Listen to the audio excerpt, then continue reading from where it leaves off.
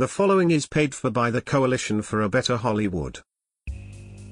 For decades, Big Movie has had Hollywood studios in their back pocket. They spend millions to get you to spend billions on movies that are nothing more than sequels, reboots, remakes, reimaginings, Oscar cliché and January releases. Big movie lobbyists have all but ensured original film ideas are ignored, forgotten, or maybe not even real. Are they feature films? Are they quality flicks? Are they real motion pictures? Your soon-to-be, if not already favorite movie podcast stands with the little movies. Help put an end to Big Movie's cinematic censorship and listen to the Pop-Up Filmcast every Tuesday wherever honest hard-working podcasts can be found. We are the Pop-Up Filmcast, a proud member of the Podfix network, and we support this message. You want to talk about Bo Burnham some more? Can I just do that? I'm always willing to talk about Bo Burnham. I actually do want to talk about Bo. I want to open it up talking about Bo Burnham. Okay. And Inside, just to follow up. I don't want to do a full follow-up episode, but I thought we'd follow it up. I bought the soundtrack album, and I've been. I didn't know you bought it. Yeah, I did. I bought it. I bought it as soon as it came out. That's awesome. I bought it, and I've been listening to it, and I had to stop myself from listening to it because it was keeping me awake at night. It just oh wow, the beats, the everything. He's a great producer of music. He really is. He really writes earworms. He writes and produces good pop music. But I want to talk about "Funny Feeling." Okay, just as a folk song. I want to read this one lyric that just, in listening to it time and time again, a different lyric pops out at me every time as being a particularly genius lyric, right? Yeah. And it's all of these contradictions in our society. That's what the whole song is. All these weird pop culture things. Carpool karaoke, Steve Aoki, Logan Paul, a gift shop at the gun range, a mass shooting at the mall. And that thing came out at me this week, that last part. A gift shop at the gun range, a shooting at the mall. It is such a mirror, fucked up image of gun culture being, oh, come buy a souvenir with your gun.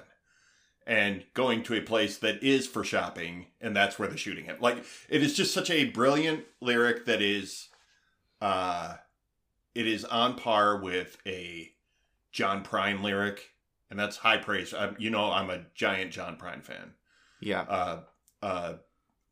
Any great song, Bob Dylan, Tom Waits. I could see any of the great songwriters writing a song with a lyric that clever and that poignant and that timely. And this is my burn with it.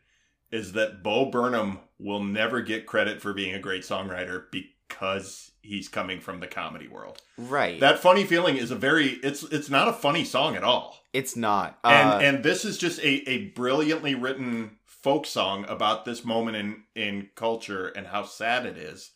And I'm like, this deserves way more accolades than it is ever going to get. And I think that's a shame. Bo, he writes, he gets to the point. There's another lyric. But he gets to the point in a really poetic and artistic way. Yes. It's not just that, he's not just saying something. He wrote the most clever lyric I've heard in years. Yeah, he didn't write, people shoot up malls, Right. Yeah. There's really, an imagery there. Yeah, there's another one about... There's one I wanted to point out. Go ahead. In the song Turning 30, he says, when my granddad was 27, yes. He fought in Vietnam. When I was 27, I built a birdhouse with my mom. Yes. Right. Yeah, it's a really, that's a funnier song, and they're funnier songs, but they still have these really poignant, serious lyrics in them that are making a serious point. Even if the lyric is funny, that's a very serious point about what being 27 means today as opposed to being 27 in like your grandfather's generation. You know what I mean? Right. Like, it's very different. Right. I mean, we're on the verge of Father's Day. And it's hard for me to think of myself as a father still because my father was very much a grown-up. You know what I mean? Are you not a grown-up? I don't feel like I am a grown-up, like in the way that my dad was. I say was, like he's not here anymore. But like I always viewed my dad as a full-on adult. Right. Even though he was not much older than you when he became a dad. I mean, he was just very... And so it is like this weird, like, putting a pedestal under the generations ahead, but really they were doing more adult, you know, I mean, fighting in Vietnam in your 20s is totally different than most 20s. I'm not saying better or worse. I'm not, it's not, but it is just like, it's a weird.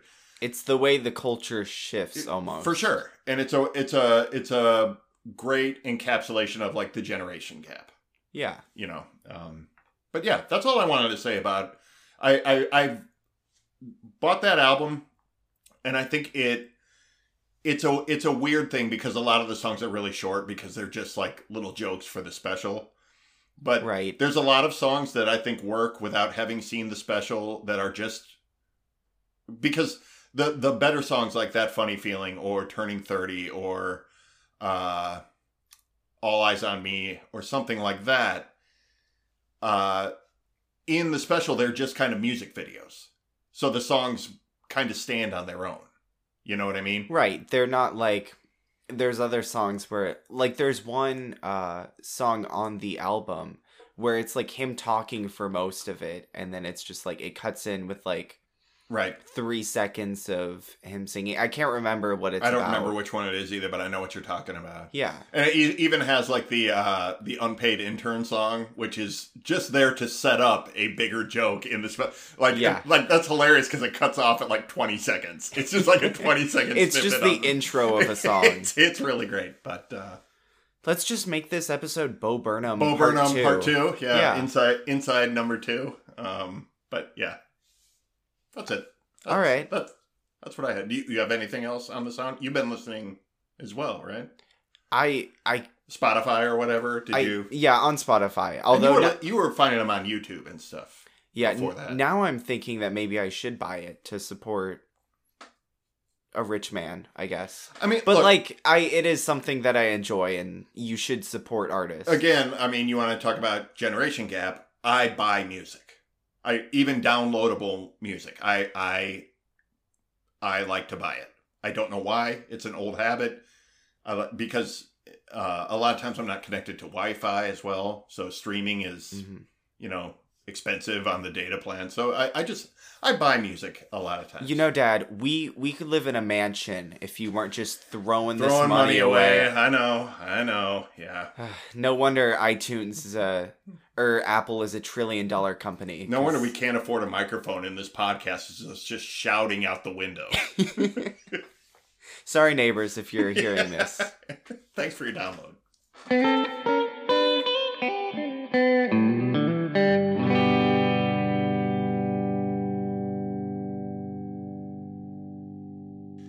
Hello and welcome to the Picture Show with Austin and Phil Rude. I am Phil Rude. I'm the dad. I'm Austin Rude, and I am also the dad. What? To a cat. I hate that cat. Anyway, yeah, good luck squeezing a Father's Day gift out of him. He brings me dead bugs sometimes. It's very sweet. I know. Anyway, we run a podcast, don't we? Oh, yeah, we do. What do we do on that podcast, Oz? We watch movies, and then we get on mic and we talk about it. And that's exactly right. That's right. And we're so good at it. We are getting worse by the week. Anywho, what have you been up to? I was going to ask you that. Oh, would you like me to go first? Yeah, go first. Okay. Let's see. I finished watching The Simpsons season 8, and I guested on Zang This last week. The episode is out right now. It is a 3-hour long conversation breaking down episode by episode of season 8 of The Simpsons. I would say 3 hours is long, but for a whole season, that's really not. It is, yeah, and it's a marathon episode. It's probably best listened to in sections. Like, pace yourself. Is there an interlude? There's a lot of nerd Simpsons talk on there. It was a lot of fun to do though. Berg and Zenger are both really great to talk to about just, getting deep with what are our favorite jokes in this episode, and just laughing about, Simpsons lines and remembering some of the classics, like, where'd I get the bowl, Bart? Where did I get the bowl? Like, all these kind of things. There are Simpsons quotes that live in infamy. Infamy in our house. Absolutely. That's one of those. And yeah, it was great to break some of that stuff down. And also, I've listened to, as I said before, Bo Burnham's Inside soundtrack a lot. And I started watching Sweet Tooth on Netflix. Ooh, that's the comic adaptation, right? It is based on the comic book by Jeff Lemire, which I'm enjoying the show, but if you are watching it or are curious about it, I also can't recommend that comic enough. My buddy J-Mac loaned me those comics years ago. It's a great, great story. Jeff Lemire is, I think, one of the best writers. His art is unique, and some people don't like it. It looks very basic. It's very scratchy. I think it's very stylized. Some people, it takes a little while to get over that hump. I kind of enjoy it, and I feel that way sometimes. But overall, it's all focus on the story that he's telling. Like, I think he's a tremendous writer. First and foremost. Right. And I also think he's a tremendous artist, but if his art isn't to taste, don't worry. He's still telling a great story. It's worth hanging in. But, right. That was actually, I had that problem with Neil Gaiman's The Sandman. I couldn't get into, like, the first issue because it was just, I was like, what is this art style? Sandman switches artists a lot, too. So it is sort of like, if something's not to taste for you, like, you can kind of ride that out and it'll be another artist in, like, I never knew that at the time though. Right. So. Yeah. No, I get it, because some of those arcs, I'm like, and I haven't read a ton of Sandman, but what I've read, I'm like, oh, this art's cool. Oh, this one, not so much. It just, right. It's all depends on taste. So, but that's been my week. What do you got for us? What have you been up to? Not much. My work year's over. It's the summer. Nice. I work at a school, so it's pretty nice. I get the summer off. School's out for summer. That's right. Watched this movie, some Doctor Who. Other than that, not much. Yeah. Yeah. All right. Light week for you. Yeah, Kim's Convenience. That's still going on. Still hanging that in stuck with that. with me. Yeah? Yeah. Good. I've not checked back in with that, but I should. I guess so. It's not over. I just, I've had a busy week. You've moved on to The Simpsons. I see how it is. That's right. This just in. Phil Rude hates Canada. That's right. My Canadian prejudice is showing. All right. Outside of that, we both did watch this movie. Sadly. Ouch. Sorry. Oh, spoiler alert. And this movie is the 1993 action crime drama True Romance, wherein a loser and his sex worker wife steal a suitcase full of cocaine and head to LA to sell it before the rightful owners of the drugs catch up to them. This film stars Christian Slater, Patricia Arquette, Michael Rappaport, Bronson Pinchot, James Gandolfini, Christopher Walken, Dennis Hopper, Saul Rubinek, Samuel L. Jackson, Gary Oldman, Brad Pitt, and Val Kilmer as the ghost of Elvis. This movie was written by Quentin Tarantino and directed by the late, great Tony Scott. So many names in this. So many. This is a murderer's row of a cast. I love this cast. That this many huge names were brought together. And a lot of them are just playing these small roles that are just amazing. Samuel L. Jackson is in this for like three Yes. seconds. This was very early in Samuel L. Jackson's career. This is right around the time Jurassic Park had been out a couple months before this. Goodfellas was a couple years before this. Coming to America was a couple years before this, and Coming to America was like his first film role. He plays the guy robbing the restaurant. That's it. He has like one scene.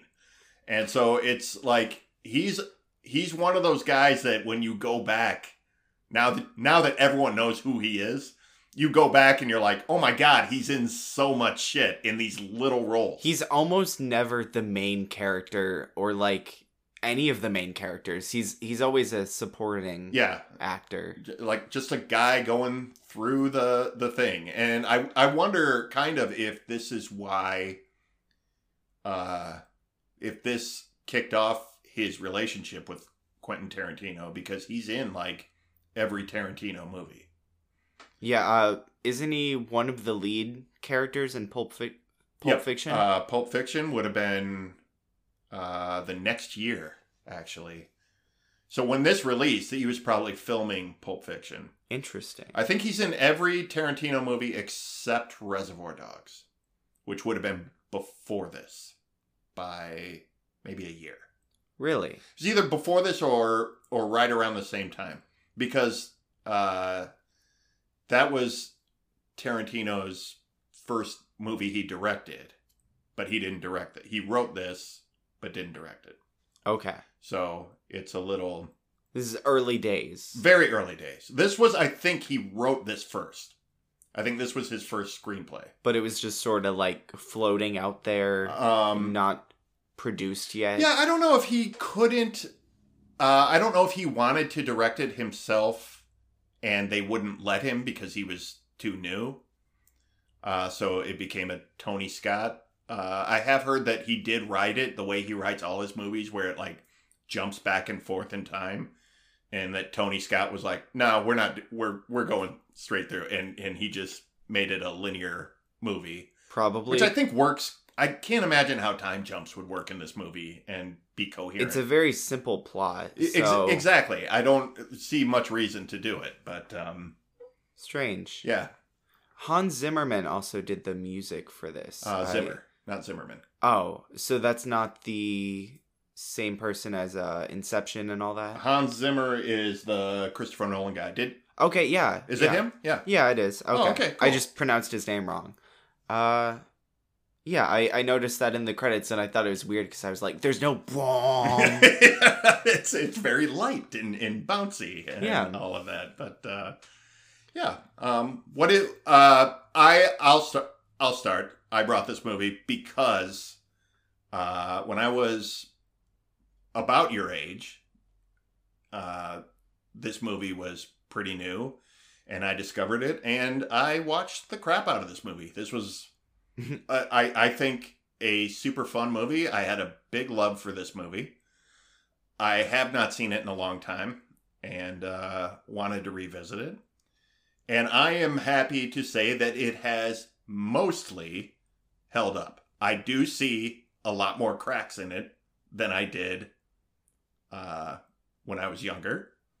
But I still think this is a really smart script, and I like Tony Scott as a director, or liked Tony Scott as a director.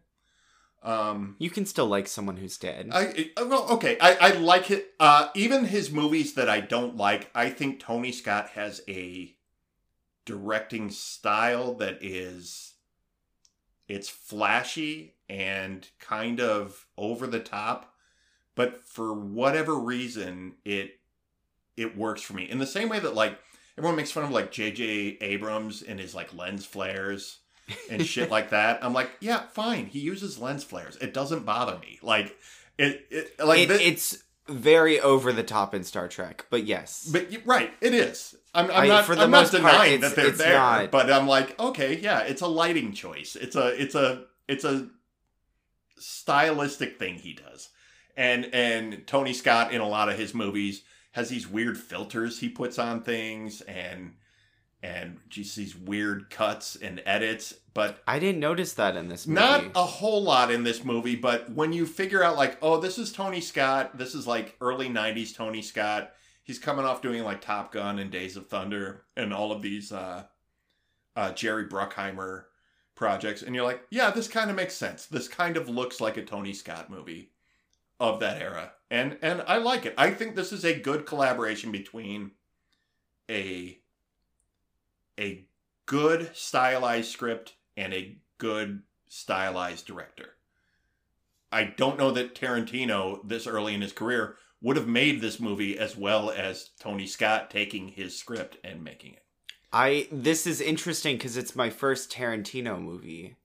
So I don't have a reference for his directorial style. Like, I've seen, like, clips of Kill Bill and stuff, but, like, I don't know. I can't analyze it on that front. Well, and I'm just going by, like, in this time, Pulp Fiction and Reservoir Dogs are really good, but they're not as,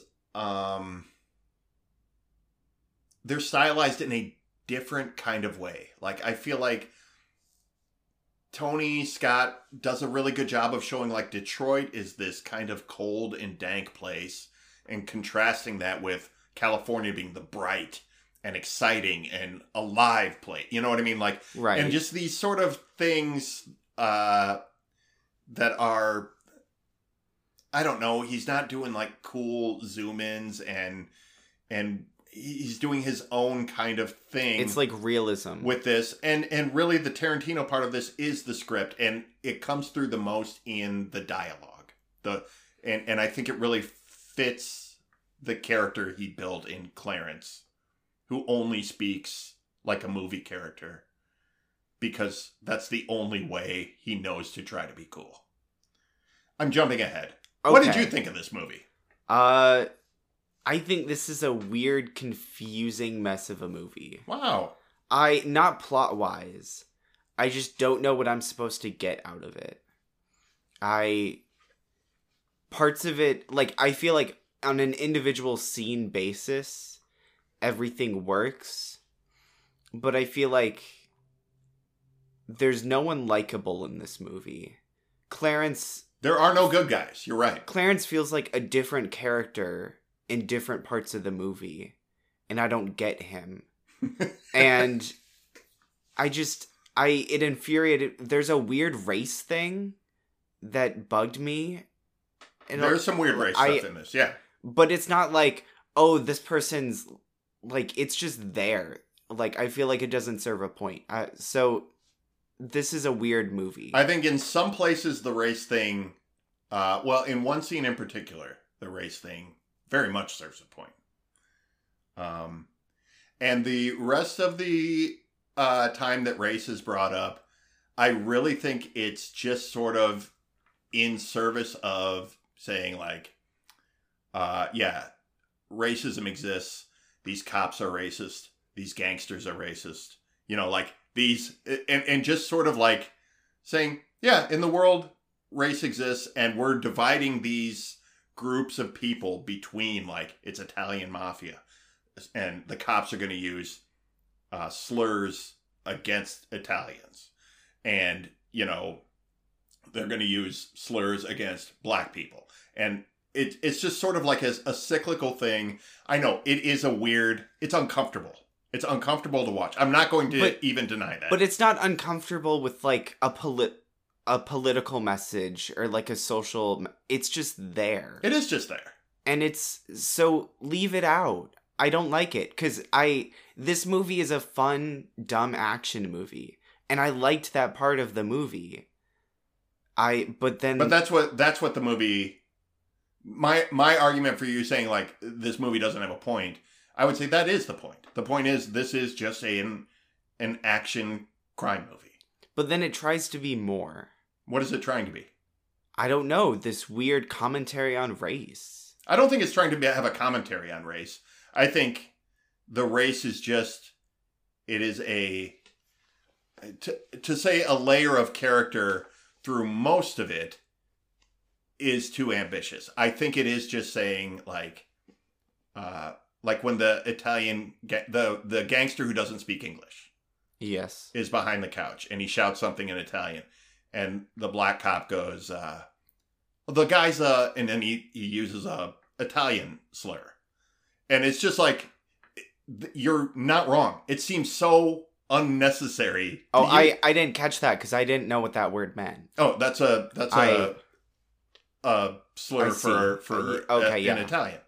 And, yeah, that is just like that seemed unnecessary. But it's also like, I could also see like a cop using that slur as like, oh, these are gangsters, you know, and just saying, oh, that's who we're dealing with, in a weird way. It doesn't bother me. It is uncomfortable because it's always there. I'm gonna go to the scene you're probably talking about, and that's the Christopher Walken, Dennis Hopper scene. Yes. Okay. This scene I'm going to defend because I think it is one of the best things Tarantino has ever written. And I think it does serve the purpose here. Can I first just say, like... It's uncomfortable. I'm not... But, like, this isn't a character moment because up until then, like, we've been on the dad's side. So, like, it just strikes me as very weird for him to just come out of the left field with this totally racist rant that, like, I don't get it. Okay, the whole point of that scene, and I don't even think it points to the dad character, Dennis Hopper, being a racist. What he's trying to do is piss off Christopher Walken. He knows he's going to die. And he's like, what is the best way I can tell this guy to fuck off? What's the best way you can get under a racist skin? Is to say, you are descendant of the race that you hate. No one said that he was racist before that. It's a pretty easy conclusion to make that psychopath mobsters who are fighting for the drug trade with probably other gangs of different colors and different ethnicity are also going to be racist. I think it's a pretty, like in Sopranos, in Goodfellas, in all of these movies, there's a pretty heavy like understanding like, oh yeah, these people are at least casually racist against black people. So it is just sort of like, and then there's the ethnic pride of, he's like, you're Sicilian. And he's like, so Sicilian, so proud of being full-blooded Sicilian. So the best thing he can do to undercut, and I'm not defending racism at all. My point of this movie is, this scene is, it's great because it's a fuck you to racists. And I think that this is something Tarantino catches a lot of shit for using the N-word in his movies a lot. Tarantino reportedly grew up in black neighborhoods. He went to, black schools. He has black actors in his, and I don't know if he gets the N-word pass in real life, but his characters say it a lot. But he also does this fuck you to racists. He does it in Django Unchained. And I think he does it in Django. It's so great. It's so awesome. And I think that's the best case of doing it since this scene.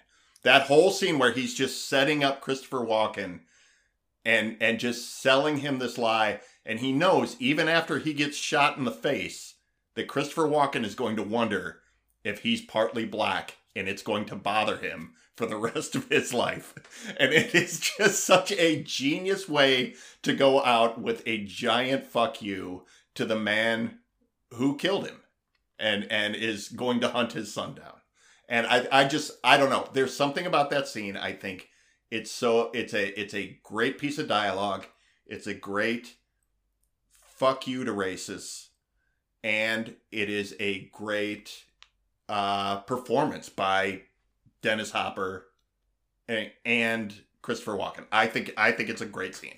I'm gonna have to watch that scene again then, because I read it as totally different. Like, I don't think Hoppins, whatever. Dennis Hopper. Yeah. Dennis Hopper, whatever. I don't. It's entirely possible that Dennis Hopper is also a racist who casually uses that word. No, it's not the usage of the word. It's the way he acted it out. It felt like I read it as like, oh, he's trying to like be funny and like distract him or something. Like he's buying time. He was, I think. It did not come off as a performance that's like, this is a fuck you. No, I think that's exactly what it was. That's the only way it wasn't played as that. That's the only way I've ever read that scene. Is that this is him saying, as soon as he goes, you know what? I will take that cigarette. That's him having his last cigarette and using his last moment to tell this guy off in a way that is going to hang with him even after he's dead. He knows he's dead. That's a foregone conclusion for him. He's like, they're either going to torture me to death or they're going to just kill me outright. But this is how I'm going to go out. And it's just essentially, I brought up Django. I think Tarantino kind of recycles not the scene, but the energy of that scene. And he has Christoph Waltz deliver a monologue about who's the French author? Dumas. I don't know. It's the same kind of thing that he kind of with the eugenics scene. It's not a eugenics.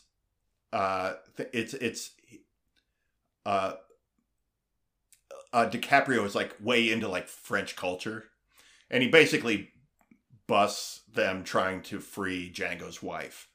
And so he's sitting there talking about Dumas, Christoph Waltz and he's like, oh yeah, he's great. He's brilliant. And, you know, after DiCaprio's given this whole speech about how black people aren't as smart as white people because their brain and he's using all the pseudoscience. And then he goes, yeah, Alexander Dumas is black. And it's the same thing. Okay. They know they're cornered. They know they're fucked. And he's just like, I am going to blow this guy's mind on my way out. And it's the same energy from this scene. Okay. And it's an uncomfortable scene to watch. I'm not. It's vile. It is. It left me with this gross feeling. And I had already been like aware. This movie makes you aware of race. One of the other scenes that pissed me off before this was the gangster scene with the guy who thinks he's black or like Gary Oldman. Okay, I didn't realize that's who that was. Yeah. Okay, I knew he was in this movie. I was like, I don't see him. Exactly right. Gary Oldman is awesome in this movie. Well, okay, I don't know what that was trying to say about race, but it definitely... Which scene? What are you talking about? The gangsters, like, just in general, like, the Samuel L. Jackson scene. Oh, where he steals the drugs. Yeah, that part I got. Like, the plot point, but, like, just the, like... That's all it was. There's this weird fixation on race there. I mean... Right. Well, they're just black people using the N-word. That's not, like, inherently racist. But, like, this is a white guy who thinks he's black. Right. And who's gonna call people the N-word, and... That's... I'm like... What did this serve? There's just so many unnecessary things in here. It's like, and it's not, what bugs me is it's not Quentin Tarantino's place to talk about that stuff. I don't think he's making a commentary on it. Then leave it out of your movie. But he has to, this is what Tarantino does. And you can take it or you can leave it, but it's what he does. He is going to show you a plot point. The entire point of that scene was to say Drexel blew these guys away and stole their drugs. And that's how he has all the cocaine. It's just a way to show you the cocaine in play before Clarence gets it.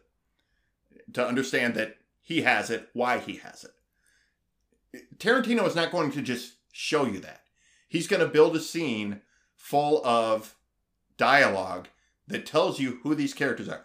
I was looking for shots to do the artwork of the movie, and I found this this article about this movie, and it said, "This is great." Why? It was something about, like, I don't remember the name of the article. I'll have to find it. But it's like, what Tarantino does is he makes every character count. Every character in his movie is a person. They're not a shell. These aren't just anonymous gangsters that Drexel knows. These aren't just bagmen who are carrying... They show you. They're having a conversation. They're bullshitting like friends or people who hang out would be bullshitting. Especially puffing chest out, wanting to show you're one of the boys, wanting to show you're a gangster even though you're a white boy with dreadlocks. Like, that's what he's going to do. And so what are you going to talk about? You're going to talk about women. You're going to talk about, all of... And yes, it's all in there. He's not making a commentary on race. He's making these characters, ridiculous as they are. Drexel is a cartoon character. He's ridiculous. He's a clown. But he's a fully fleshed out clown. I guarantee you know that guy. You've met the guy. You've met the white guy who thinks he's black and thinks he has the N-word pass and thinks that he's a gangster even though he's 100 pounds soaking wet and can't really do anything.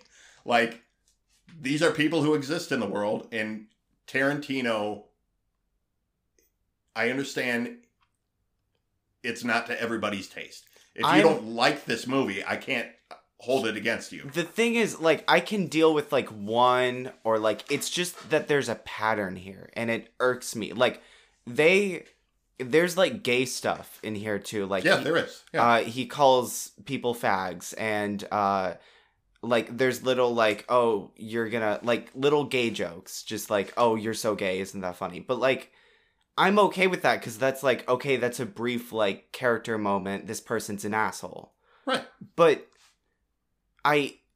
with the race stuff, it's different, because it's so, like, it takes up a big chunk of this movie, and I just don't get the point of most of it.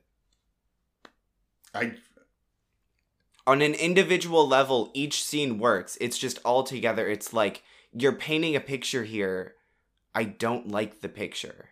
And like, it reflects poorly on Quentin Tarantino. I don't know. I don't know that it does. I'm not suggesting anyone use that word in real life. I'm saying this is a film. These are fictional people, and these are fictional people who are painted in a specific way that he writes these characters. And if these characters use these words, if these cops are homophobes, who the best way that they have to flip a guy covered in cocaine is to threaten him with being sodomized and calling him the F word over and over. Right, that's funny. There's something to that. It's just... Why is that funny, and black gangsters throwing the N-word around isn't realistic, isn't character moments that are fleshed out? No, it's more like... I don't know, maybe it's because I'm white and I'm just, like, worried about race. I'm like, oh, you can't do that. You can't, like... And it's not black people saying the N-word. That's not what bugged me about that scene. It was the white guy pretending to be like them. And yeah. I don't know. It felt like that's Quentin Tarantino. That's writing this story. Like, not that he's like, look at these people, aren't they dumb? But he's doing the same thing, thinking he knows about race. I think I don't know that Quentin Tarantino doesn't know about race. And Quentin Tarantino has always had prominent black characters. He's always had a diverse cast. He's always had, outside of this movie, I will say this movie is lacking in women with the one girl in the movie. But typically, he has a lot of women front and center in his movies. I will say Alabama is a well-written character. Do you think so, really? I think so. I'm very surprised to hear that. I didn't think you would think so. I liked her, and I liked her badass fight moment. I liked her. I expected you to be super angry at me over that scene. When I saw that scene and remembered how brutal it was, I go, oh, Austin is going to absolutely be disgusted by No, I was more like when they were talking about eating out women and like that's so gay. Like what? That was more misogynistic than a woman getting the crap beaten out of her. I was just like, and that's a character moment again, and I'm able to pass that up. Right. I think the character moments are fine. It's I don't know. It's like when the movie's trying to make a point about race that it doesn't land with me. I don't think this movie is ever trying to make a point about race. I think that they have characters who... I think Drexel is a white guy who tries to pass him. She says, Clarence says, is he black? And she goes, no, but he thinks he is. He tells everyone he's part Apache. And it's just like, this is a guy who wants to be ethnic so badly. And he just, and it's all of the things. He goes to the brothel and he's eating Chinese food. Like, it's like he wants ethnicity. He's wearing like kimonos and shit. Like, he wants ethnicity so badly. But he's just a skinny white guy who needs an enormous man to actually do his dirty work for him, except for when he has a shotgun. But, like, that's what makes that character work is... I get a sense that Drexel is a guy who is a wannabe, and he does use the N-word, and none of the black gangsters he hangs with cares, because they're just like, this guy's a clown. He doesn't even know he's a clown, but he's a clown. And that's what makes Gary Oldman, by the way, Gary Oldman, who is unrecognizable as Drexel, is like, this is how good I think Gary Oldman is. I mean, I bought it. Before Gary Oldman started playing Commissioner Gordon, he just straight up like disappeared into whatever role he was playing. Makeup, wigs, Granted, accents. there's heavy makeup in that. He has like this weird scarring on his face and the dreads. And the one bad eye. He has like, it's great. But like he played Sid Vicious before this. He played Dracula like 2 years before this. I didn't know what Gary Oldman really looked like until he was in Batman Begins, and he basically is himself, looks like himself, because he was always like under makeup, and it was like this really theatrical way to act in film.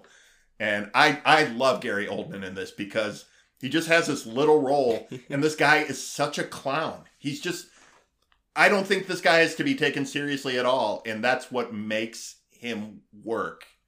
Is just all of his, like, shit-talking. Okay. I see, when you break down each individual thing, it's like, I get the point there. Keep in mind, I've seen this movie, like, a million times. I get the point that the movie's trying to make in the individual scenes, too. It's just all of it together.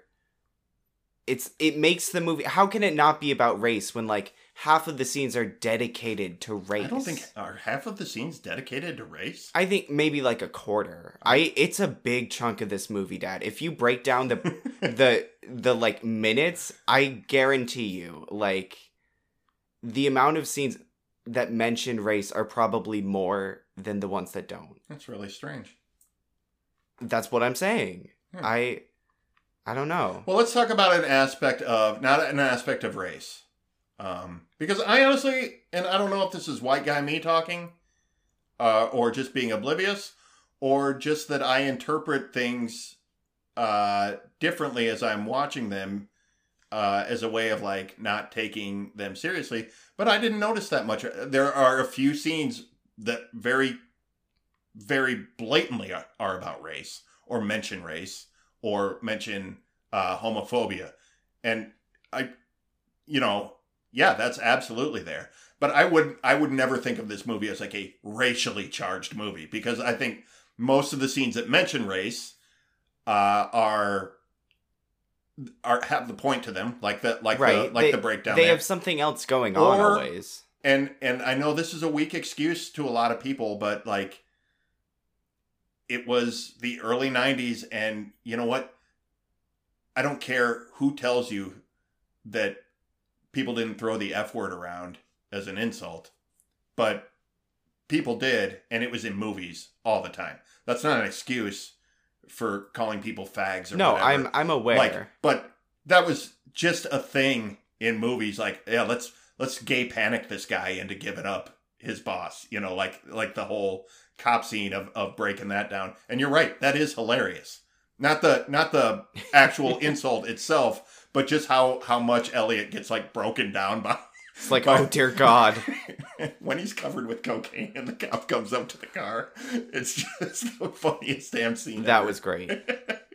But let's talk about you keep saying as a scene by scene thing it works, and I will agree with you on this. This movie is, I feel like it is a coherent story, but it is sort of, it feels like it was written as a collection of scenes. Like every scene was written individually and then kind of strung together, because every scene is so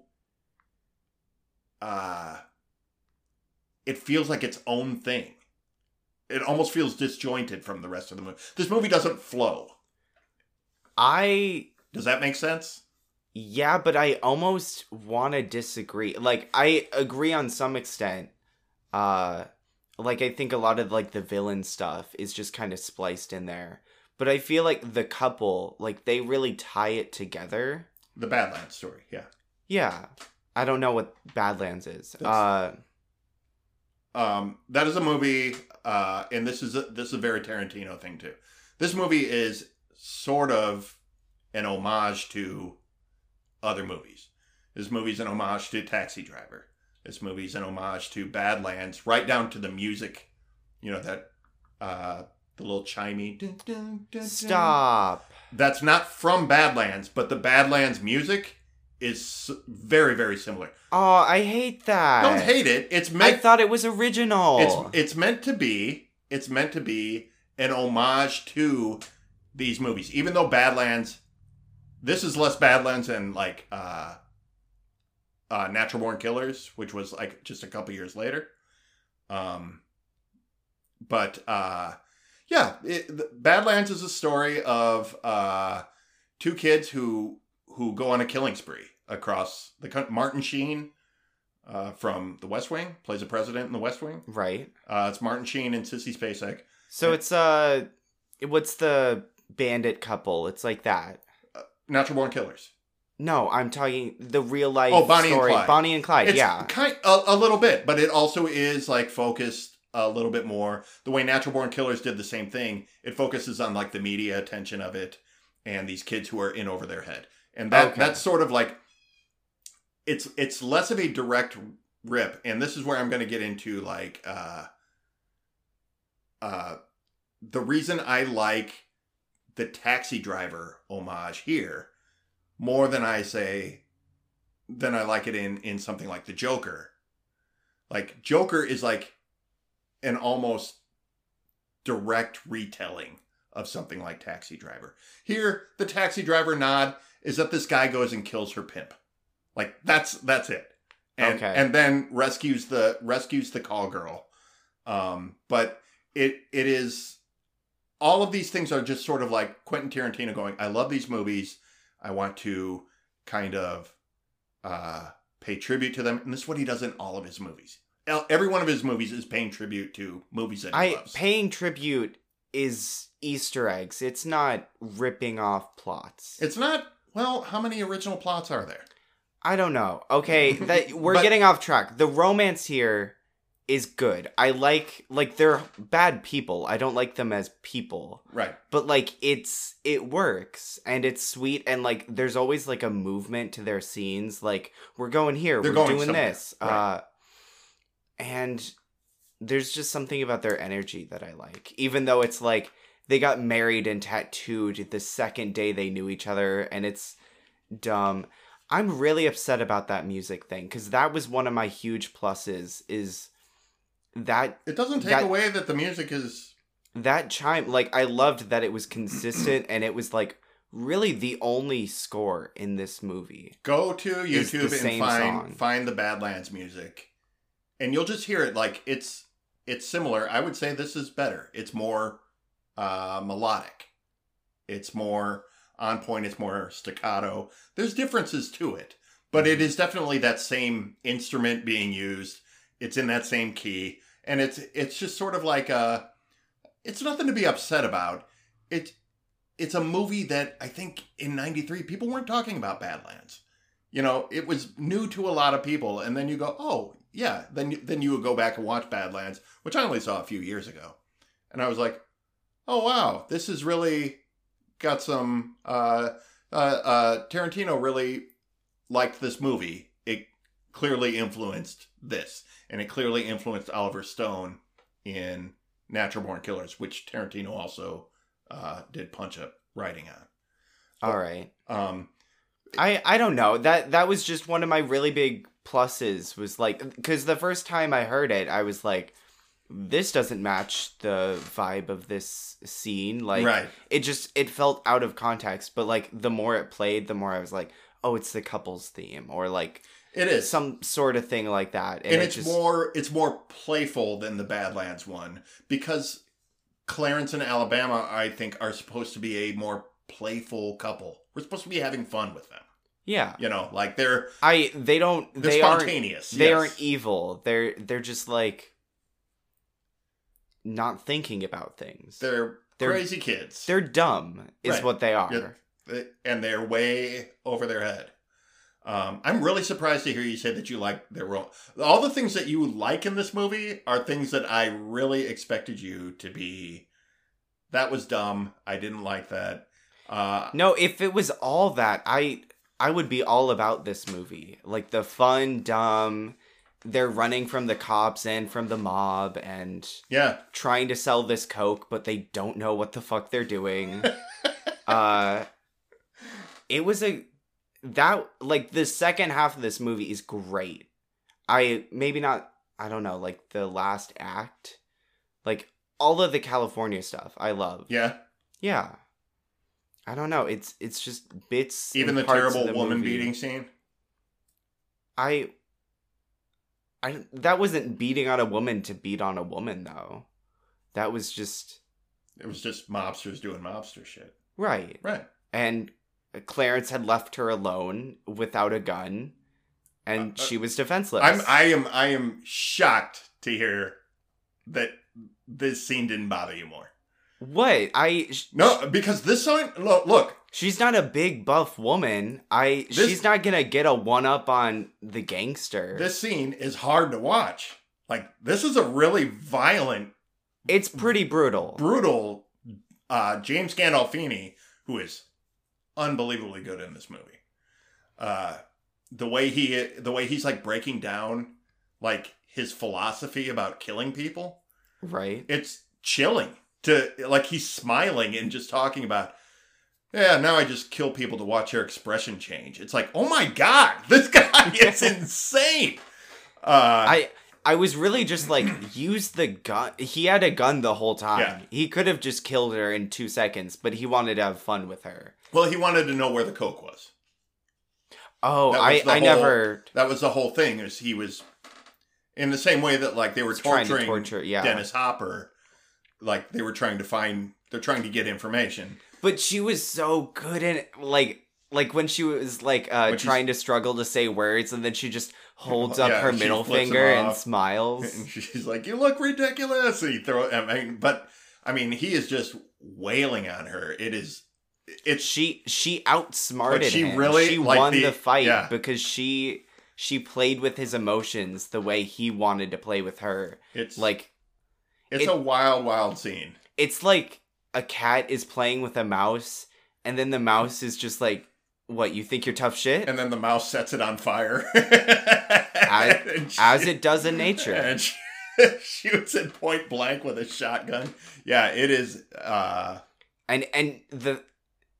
love, like, she's still like, she just goes wild. She's screaming, and when Clarence comes into the room, she hits him. Yeah, it's barbaric.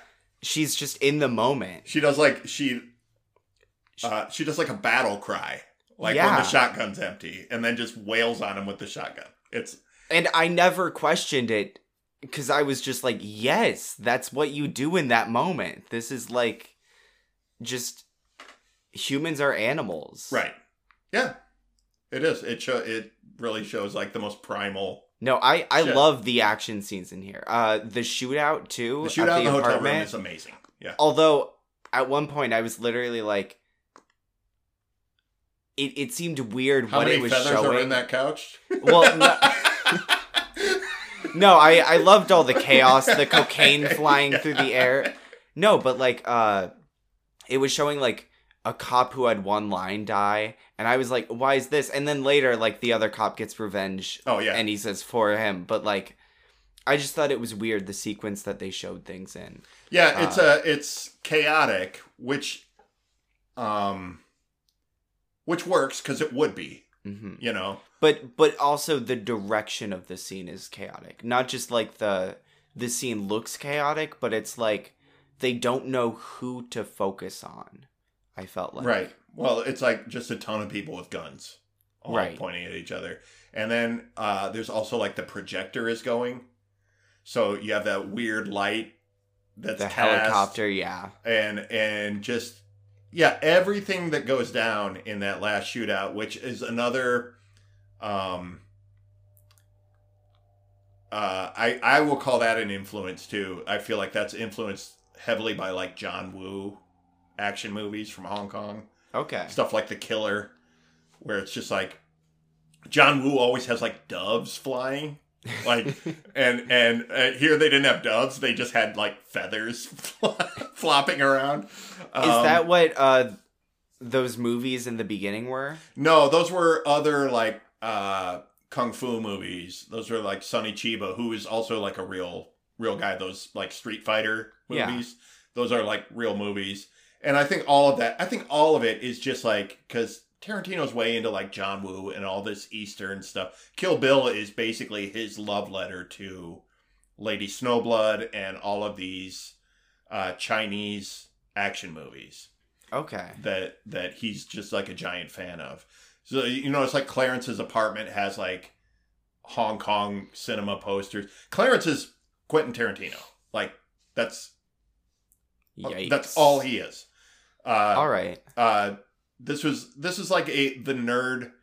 The whole movie is just like a nerd power fantasy. Like, at the time he wrote this, I think he was working in a video store. Clarence works in a comic book shop, you know, and it's just him. Everybody that he kills or takes out in this movie is somebody who's bullying him or bullying like someone he cares about. Drexel, you know, like it's just like, this is the nerd breaking out of society. He's gonna steal the coke and he's gonna go. This is basically he wants to go live like Easy Rider. Like the beginning of Easy Rider is Dennis Hopper and Peter Fonda doing a cocaine deal, right? So that they have enough money to just go live free, and so that's what the ultimate goal is here. I could see that this was an escape fantasy, but it's weird because as a character, I feel like he doesn't work. Like he should be worried. He should be nervous. Like he has this unearned confidence that like someone who's been working at a video or a comic book store for 4 years and is poor and so have you never out of touch with his seen a interview with Quentin Tarantino? I have not. Like he's kind of I love his movies. I think he's a really great director. I think he's a brilliant writer. This script being very early, I think it had some problems. But Quentin Tarantino himself, kind of insufferable. Like, kind of always, like, the biggest dick in the room energy. Like, I'm not surprised. And from he did, the movies he made right off the bat got a lot of big response. And it's not unearned confidence, but he was always like, yes, I'm a genius. Kind of like attitude. But that's the thing I like about Clarence is, I think Clarence is a nerd and he doesn't have any confidence. You see him in the bar at the beginning talking to that girl and he's kind of like stammering through, like, he has like his rehearsed line of like, oh, I want to live fast, die young, and leave a good looking, like, this is a thing he says over and over through the movie. Right. Like, that's his one rehearsed line. And then when he asks her out, he's like, do you want to come to the movie? But, like, as he goes through the movie, all he's doing is acting like tough guys in movies. We never see him question, or, like, we don't get to see that he's actually vulnerable. Like, I feel like at one point he should have just been like, what the hell am I doing? But he never has that moment. I think the thing of that is where Val Kilmer comes into this. The Ghost of Elvis. Or he's actually called something else. The Vision or something like that in the credit. But he's meant to be like Elvis in Clarence's mind. Right. He's the hype man. He's the... Right. Exactly. Clarence goes to the bathroom and is like, you think I'm doing okay? You know, like during the drug deal... He's like, you think I'm doing okay? Was I kissing his ass too much? And his own internal hype man is saying, no, man, you're doing fine. Keep going. You're doing great. And it's just sort of like Clarence is in denial of what a nerd he is and how out of his depth he is. He picked up his wife, who had been beaten within an inch of her life, and was like, okay, let's go do this coke deal that almost got her killed. Like... Right. He knows enough. He knows they're in danger enough to where they lied to his friend about where she got her black eye. But he's gonna carry out. Yes, it is unearned confidence. It's just wild to me because I feel like he doesn't have that in the beginning, and then he just miraculously gets it. Do you think that's a commentary on what Alabama brings to him? No, I just think it's bad writing. I feel like his character's inconsistent. Because I agree. The dialogue in this movie is good. Like, I will not... You can't shit on Quentin Tarantino for that. But I don't see Clarence as an actual character. He's just put yourself in his shoes. I think he's wild at some points, and he's very calm and cool and collected at others, and it just... None of it adds up. I think he is that's what I'm saying. I think when he's calm and cool, it's when he is pretending to be like a tough guy. Like when he goes to see Drexel and he's trying to be like, here's what I'm offering you. And he gives him an empty envelope. Like that's straight out of like a movie because Clarence has seen too many movies. But he's also like, his voice isn't totally confident. And after he kills Drexel is when he starts to get more. He's like, oh my God, I can't believe that worked. And he does have this little build from the beginning, but you're right. He does come to his confidence very quickly. I'm not, but I think there is the first 20 minutes or so, 15, 20 minutes where he really kind of doesn't have it. Like, it isn't like this is like his descent into madness. It's just like, he's just there. It's like 5 minutes in, he turns mad, and then he sometimes hides it or something. I don't know. That's a fair criticism. I couldn't wrap my head around who he was. Like, Alabama, I was like, got it. Love her. I mean, she's not the best person, but... See, now, I would take Alabama to be like, she very easily could have been just as part of that, like, nerd... power fantasy. Like, what does Clarence want? He wants a really hot girl who is just crazy about him and will do whatever he says unquestioningly. And that's, I think if Patricia Arquette hadn't played her with like so much playful charisma, that's easily what she could have been. It's weird because the way she's written is almost like a manic pixie dream girl. Yes. Like 500 Days of Summer or something. Yeah, but I don't know. There's more to her, and it's not just her performance. I think because there's a crazier energy to her than like a Zooey Deschanel or somebody like that. Right. Like it's a little more. You get the sense she could go off the rails at any time, and it would be really fun to go with her. Like it would just... Right. Yeah. And like, and at the beginning when she's not telling him anything about herself, right. Like he asks all these questions, like, where are you from? And she's like, I forgot. Just stuff like that. And then there's in her fight scene in the beginning, you can tell she's so nervous. Yeah. Like she's giggling and she's just trying to act cool, and then she lies and she's like, "Oh, that's not actually my name." Like, even though she knows it's not working. Right. But like, I don't know, there's a character there. My husband will be back from football practice soon. Like, she's trying to He's really big, so be careful. It's no, she's great. She's great. She is. And when he announces that he killed the guy, and she like just hangs her head, and then she's like, "No, I love it. It's so romantic." It's so romantic. Like, what?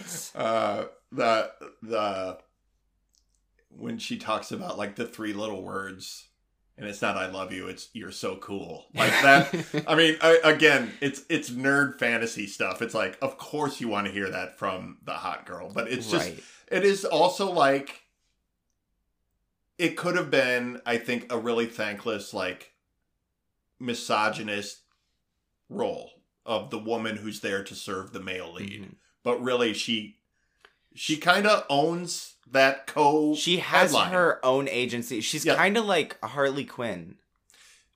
Dude, I did not write this in notes, but as you're saying them, I'm like having flashes of thinking like, yeah, there's a Harley Quinn energy here without the like abuse angle. Yeah, thank God, because then I would be like, all right, Quentin, we have a problem here. Like when they're visiting Dennis Hopper, they're visiting his dad. Yeah, and his dad's like going to find out about what the cops know about Drexel's murder, and she's just out doing cartwheels. Like, look at me, I'm doing like by the train tracks, and it's just like she has like this little kid energy, while still being a grown woman with agency. She's like an innocence to her. That's really fun. She's like, I don't care, whatever. Yeah.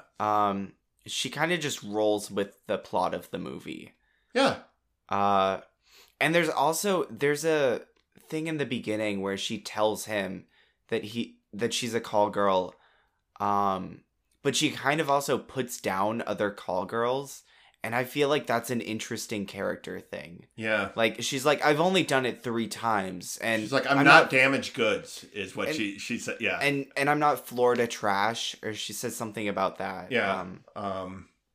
Yeah, I feel like it's a weird.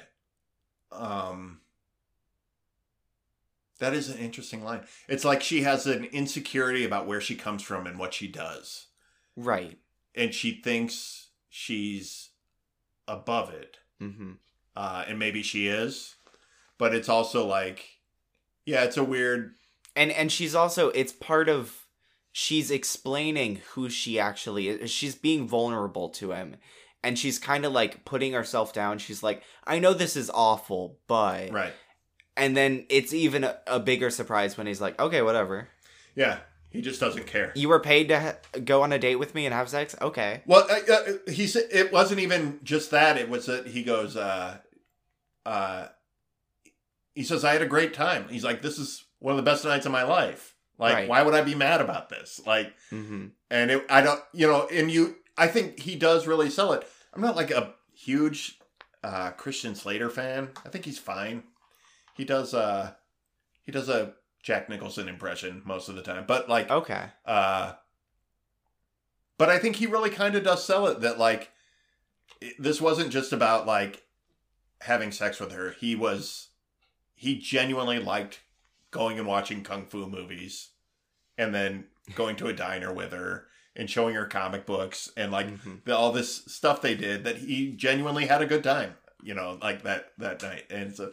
Yeah, you kind of buy the whole thing as unrealistic as it all is. That date is so cute in like a billion different ways. Like when they come out of the movies and she's like karate chopping, and then there's something about when he's showing her comics, and like it's unspoken, but there's a look on her face like, I don't care about this, but I care about you. Or something she's kind of, kind of impressed by like how into, like, unironically into comic books he is. Like, oh, this is a genuine guy with genuine interests. It's so funny. His first date idea for like every woman, it seems, is let's go watch 3 kung fu movies in a row. Like, what kind of date is that? He said that was his birthday tradition too. True. Like, he's like, it's my birthday, and I go to the movies on my birthday. Can we cut to the ending? Sure. Because you have in the notes here, unearned happy ending. And I'm going to agree with you. I don't know. I should have looked this up. I don't know if this was how Tarantino originally wrote it, or if this was changed, but it feels tacked on. It feels tacked on and changed. It does. Like Clarence was supposed to die, but the studio didn't like that, or audiences didn't, or like the that. Director didn't, or like Tony that, Scott maybe. didn't like it. Right. I don't know. But maybe not, because this movie is all about confidence. So to kind of just be like, Interesting. it got there in the end. Like, they made it. They got their money. They went to Mexico. They had a kid. Yeah. They named him Elvis. Like, I don't know. But, like, I meant that both in that the movie doesn't, like, work up to it enough. And also that, like, I don't think these characters should have had a happy ending. Like, they did so many, like, little wrong things. Like, not telling their friend about how they actually got the cocaine and ruining his life. Yeah, absolutely. And it's little stuff like that, like, I'm like, you should have had consequences. Like, this should have caught up to you in some way.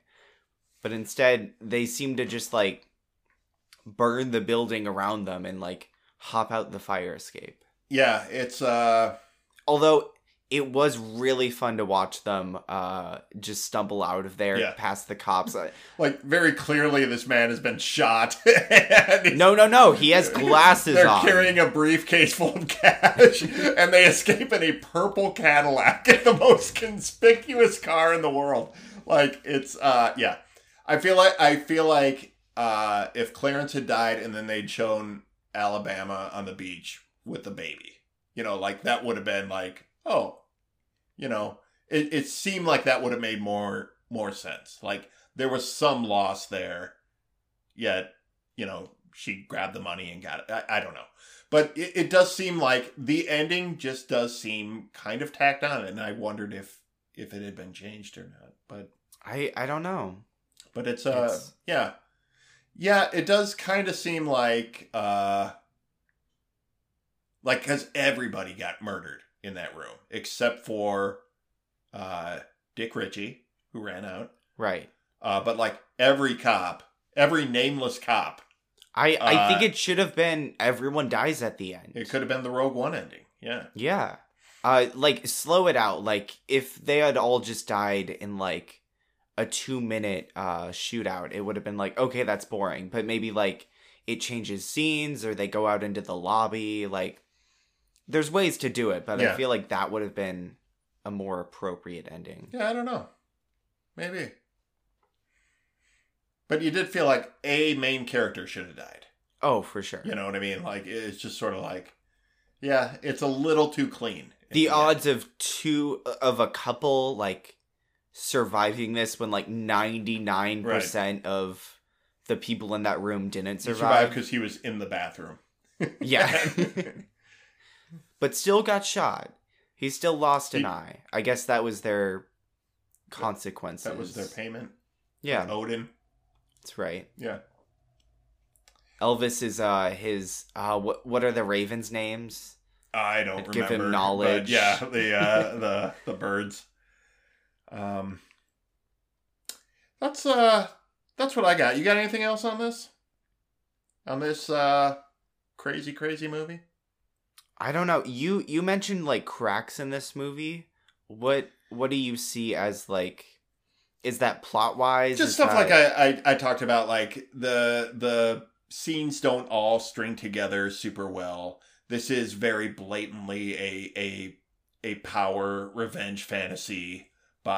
This script is one that I think has some great dialogue and it has some great plot points, but it also seems like it was written by a very young person who doesn't quite know the mechanics of how everything works, or you know what I mean? Like, yeah, I take people who take issue with like Tarantino's dialogue. I put that in the same camp as like Aaron Sorkin or who's the woman who wrote Juno? I know who you mean. You know what I mean? Like Diablo Cody. Okay. People talk about, people don't really talk like that. And it's like, no, they don't. It's stylized dialogue. You know, like... Because real dialogue kind of sucks. It sounds boring, right? Yeah. But this is written in that style, and he had this down early. Some of the uncomfortable stuff aside, I think a lot of these dialogue scenes just play out so well.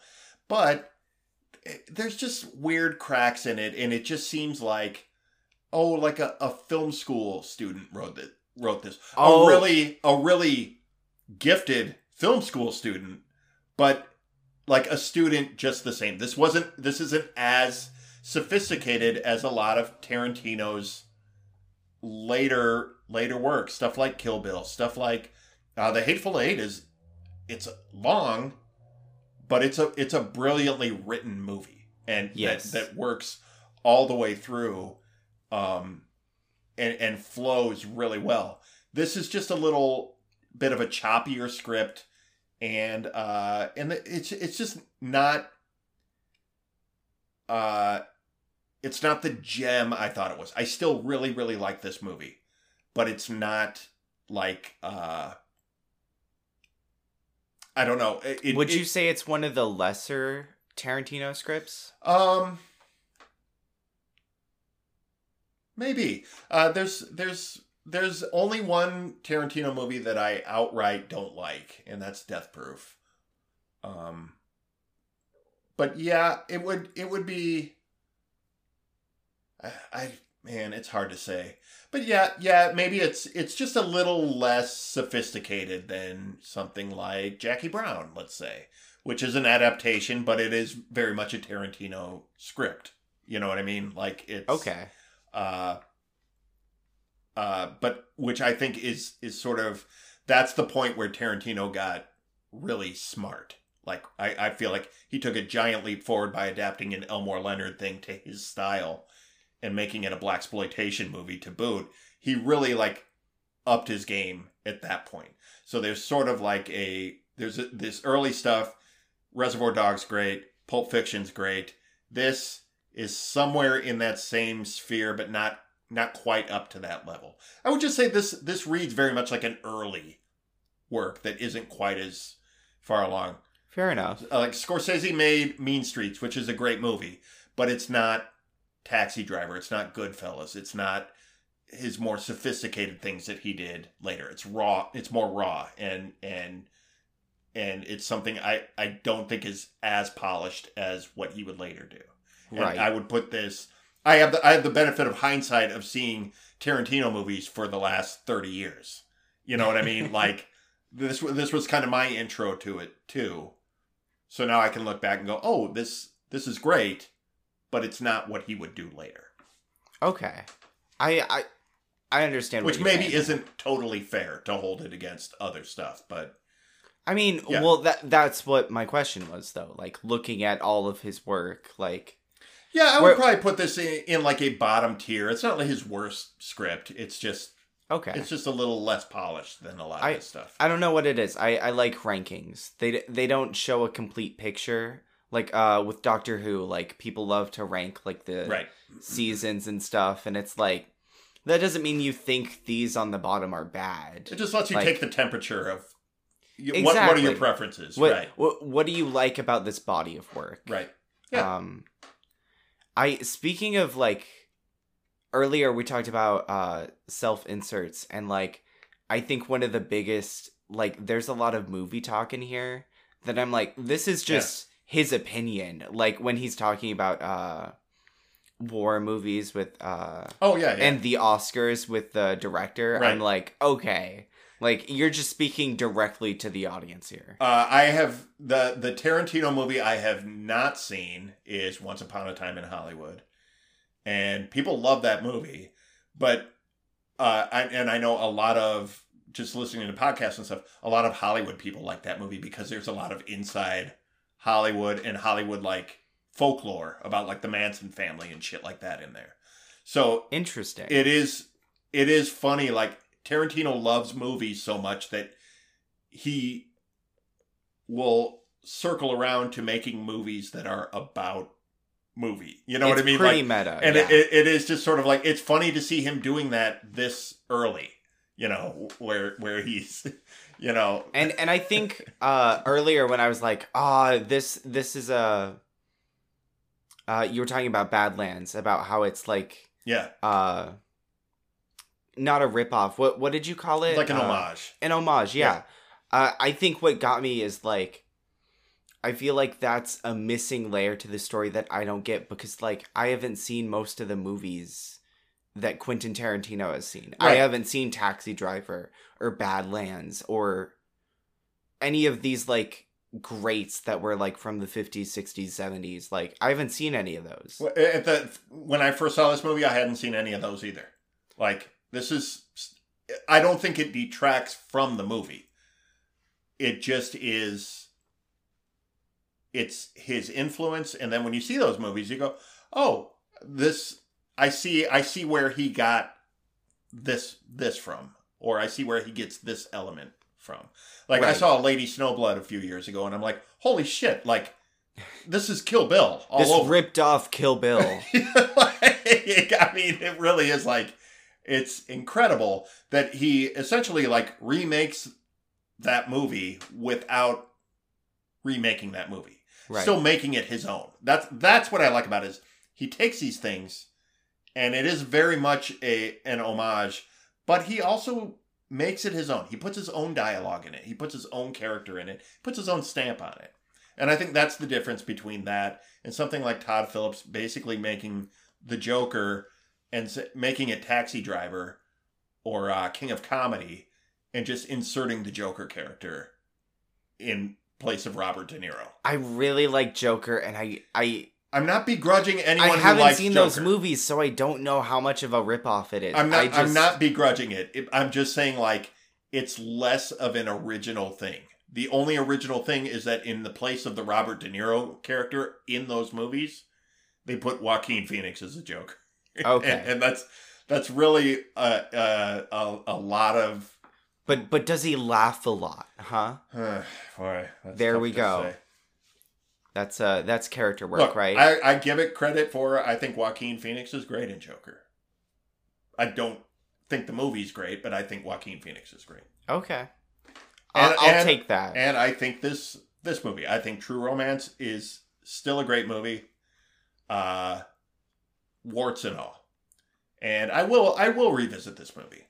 I think it's a fun movie, and I don't think there's really any bigger point to it. I just think this is a surface level romantic crime uber violent movie. Right. At the end of the day, like, this isn't about anything, but it made me think it was, because I felt like it was bringing up like these big, like, politicized topics that I'm like, okay, where are you going with this? And then it didn't go anywhere. Do you think that's because we live in the time where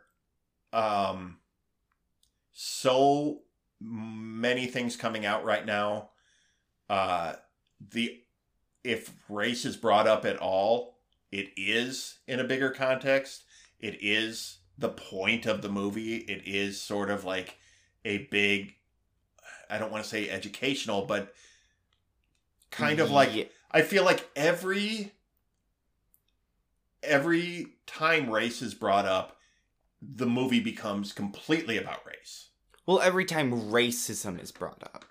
Not race itself. Like, right. Soul isn't about racism. No, it's I about don't think race. I don't think it's about race at all. It just happens to be about black people. That's being about race. It's not about race. They never bring up the topic of race. They talk about black culture and how they talk about jazz. Jazz is important to black people. That's in the movie. They talk about right, that. but the movie is not. That's what I'm saying. Even if you bring that up, that's fine. That's an element in the movie. That's a talking point. That's a conversation that two characters have. That doesn't make the movie itself about race. That's what I'm saying. I guess I don't understand your definition of about race, because about race is just having race present. Whereas I'm like, about racism, that's like you're bringing it into this story. I'm talking about the point of something like Soul has nothing to do with race. The point of Soul has to do with humanity and finding a purpose in your life, not a vocation. Right. That's what it's about. It happens to have a main character and most of the supporting characters who happen to be black or Asian or Hispanic because it takes place in a black neighborhood, in an ethnic neighborhood. It takes place in Brooklyn. Like, that's it. That's the only way that movie is about race.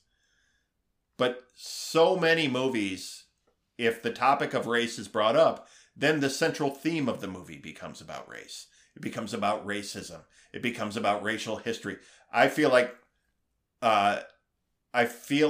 we're almost taking a step backwards because so many times, if we're going to have black characters or gay characters or anything, they're there to be a prop to talk about racism. They can't just be people having a story in a movie. Right. You know what I mean? I see what you're saying. I feel like so many, I feel like that's the trend now that makes you think that 30 years ago, someone bringing up race meant that an entire movie should, is there a racial theme in this movie? No, not really. This is being brought up. Well, they're bringing up racial issues, which I'm like, okay, address them. Don't just have them, because then it's like,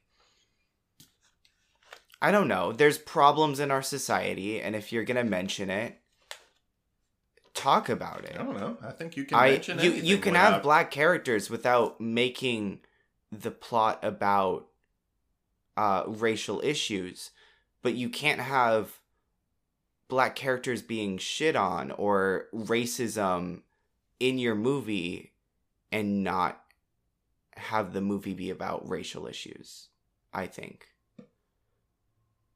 I think you can do whatever you want to do. You can, but I feel like it's wrong.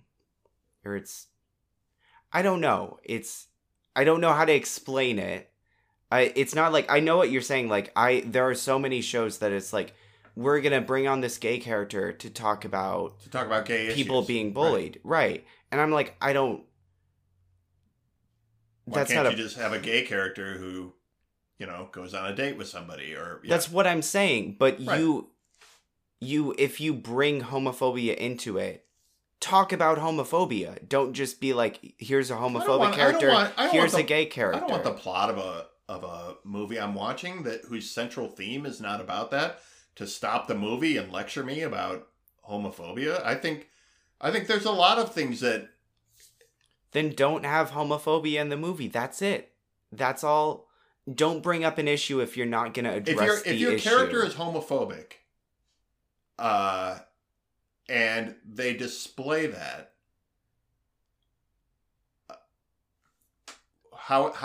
why can't that just be a character moment? And especially if they display it and also show that they're like, some sort of like alpha bro cop who use homophobia to bully somebody into flipping on their boss. Like, right, but it's also, you don't have to stop and talk about like, hey, homophobia is bad, guys. Like, we're seeing it in this cop who's a clown himself. Like, yeah, this. Okay, but you're also seeing it in the morally ambiguous. I can't say words today. Morally ambiguous. Yes, main character, and like, everyone in the movie. It becomes there but not addressed. Okay. And it's weird. And I like, people are like, oh, today is too sensitive. And on one hand, I'm like, I kind of agree in some ways. Like, people just jump to 100 or they criticize everything. But that also, I feel like before modern era, like, people were not sensitive enough. Sure. There's a middle ground. And the middle ground is if you bring racial issues or any issue into a story, it needs to be tied to the theme. I don't think that's necessarily true, but I get the gist of what you're saying. Okay. All right. I don't want to see some kind of Hays Code come back in and dictate the way we have to portray certain things. That's not what I'm saying. That's an exaggeration. That's not even fair. Well, I'm just saying, like, I don't think anybody has to do anything. I think a lot of times there's subtext in a movie. I think I don't know exactly what you're talking about as far as like the main character being racist. He uses the N-word. When he Clarence? doesn't, yeah, he doesn't say, is the pimp black? He says, is he the N-word? Does he really? He does. So he said, is he black? No. It's things like that, and he says the F slur, and it's just things of that nature. Like, sure. I don't know. I'm not. I think if it's gonna be there, talk about it. If you don't want it there, you don't have to have it there. It's just an insensitive movie. I don't know. Okay. I don't know. Well, I'm seeing it through a different lens in the world that it was made. But the 90s was also a horrible era. That was the point I was originally bringing up. Was, do you think that because you're coming at this from 30 years down the line when movie culture and the way we talk about things in movies is 100% different. But I'm saying part of the movie culture today is right in the way that it handles things. Not all the way. Movie culture today is wrong. I mean, it's very corporate checkboxes. It's despicable in that way. But like, it's the same thing with like companies changing their rainbow logo to rainbow for Pride Month without actually doing anything. I think that's very nice. I don't. I'm just joking. I know. I'm losing my point here. No, you're not. No, you're on it. Okay. There are good things and bad things modern. I don't think the 90s was a horrible time. I think for gay people. I think the 90s was the beginning of changing a lot of these things. The 90s is the era where I think I first heard the term political correctness. And people laughed at it then, the way people laugh at it now. But it really was, without being crazy extreme too much, I think the roots of the idea of being politically correct was like, hey, just be polite to like marginalized people. Like, and that really started in the 90s. I think a lot of things that maybe weren't. It's not reflected in the media at all. No, change is slow. But the 90s is where I think a lot of this stuff started. I think a lot of pop culture was starting to turn that tide. This is a hard-edged movie with hard-edged characters who say some shitty things. That's the fact of what this movie is. It's not trying to make a point about race. It's not trying to make a point about sexuality. But its characters are kind of shitty people who say some kind of shitty things. And sometimes it's motivated for something good, like the Dennis Hopper monologue. And sometimes it's just maybe a product of the time, or Tarantino trying to be edgy, or whatever. Well, it doesn't play very well 30 years later. The hard edges, it's not just that it doesn't play well now. Like, it cuts into the good parts of the movie. That's fair. It detracts from, it's distracting. I'm not saying that it's held up well. I don't see how it would ever be good at the time. I don't know. I did not grow up in the 90s. I did not experience the 90s. They don't look like a fun time, is all I'm saying. No time is fun. I guess. I mean, when you get right down to it, in 30 years, people are going to look back at us and go, doesn't look like a fun time. You're because right. It really isn't right now. So, I mean... the world sucks. That's the motto it doesn't here. Suck. There's good stuff, too. That was the point I was making. The 90s also had some really good things. It was the start of change for some... Every shitty time it has people trying to push change forward. I was thinking about this today.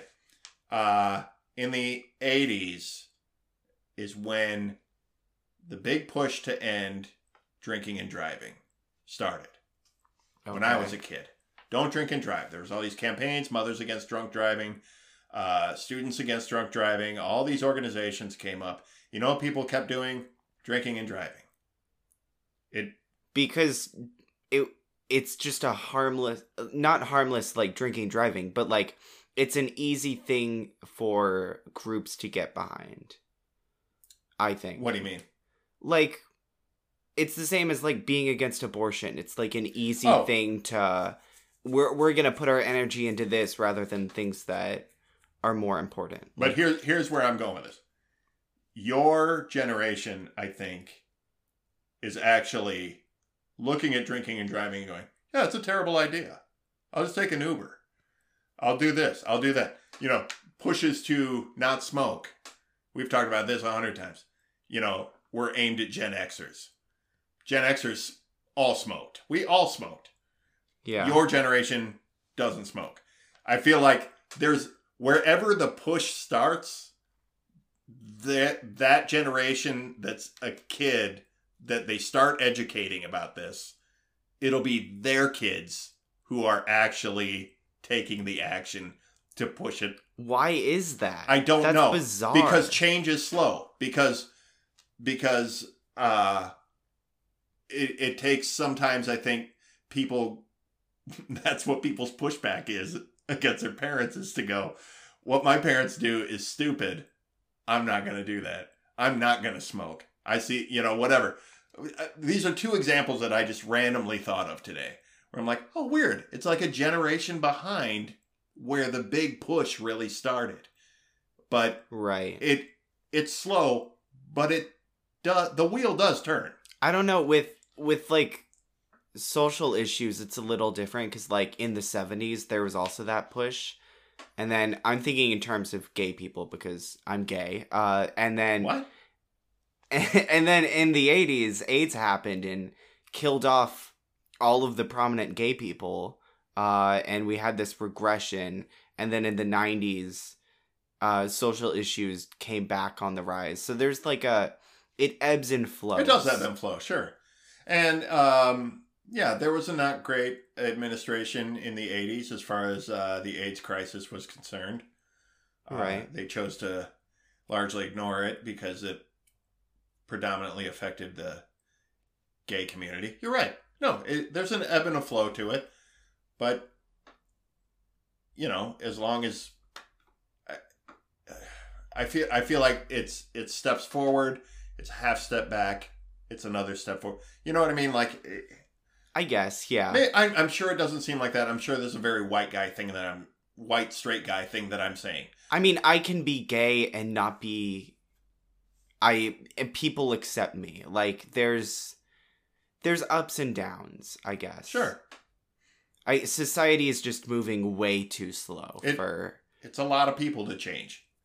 Yeah. You know. And I think there is a generational component to it. I'm not saying this is any kind of sociological expert. I'm just saying, like, in my observation of things like that, drinking and driving, we all knew it was a bad idea. A lot of us did it anyway. It's hard to get a taxi. It was, you know, hard to get around.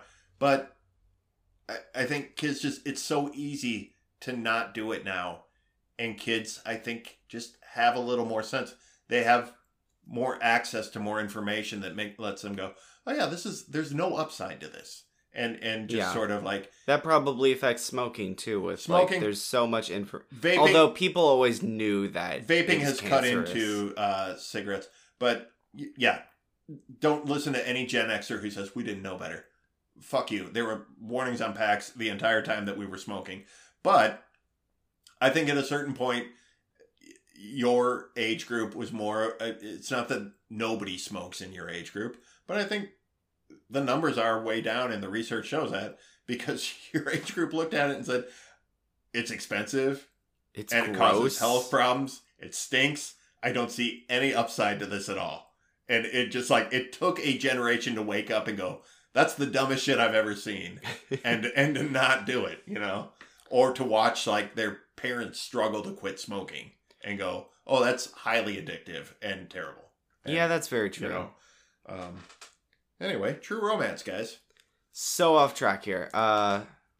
Yeah. Would you watch this movie again? Did you watch it with Junior? I was going to. My computer was being an asshole, so I had to watch it alone. I don't know. If Junior picked it for movie night, would you be like, ugh, or would you be like, okay, I'll sit through this again? I would sit through it again. Just He kidding. would not. He No. was not excited about watching this movie. Not his cuppa. Well, Yeah. I'll try and keep him in mind with my next pick. Thank you. Yeah. Very Give me a kind list of of you. his favorite movies. All right. A lot of Cirque du Soleil, maybe. Oh yeah. No, I definitely wouldn't recommend this movie. I might Interesting. watch it again just like to figure out what I hate about it more.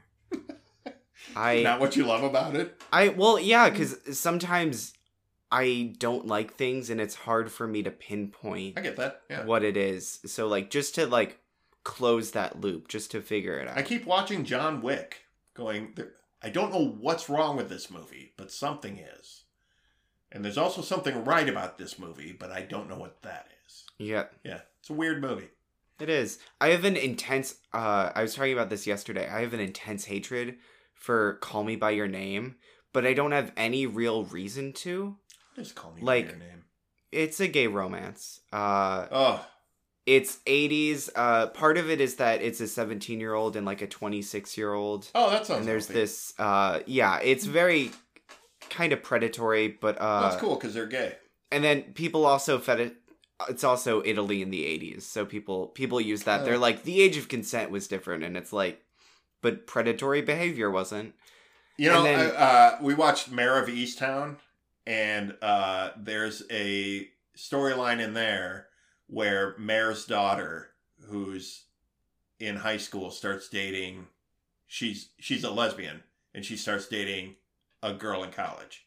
And I go, if that girl in college was a guy, this would cause so much hatred. Like, Right. there's something wrong here that we're not as critical because they're gay and we're afraid to call it out. It was weird to watch, and to also see people have no reaction to it. And gay people, like, people have become more critical of Call Me by Your Name, Should but we like, cut this out? Are we gonna get canceled? who knows?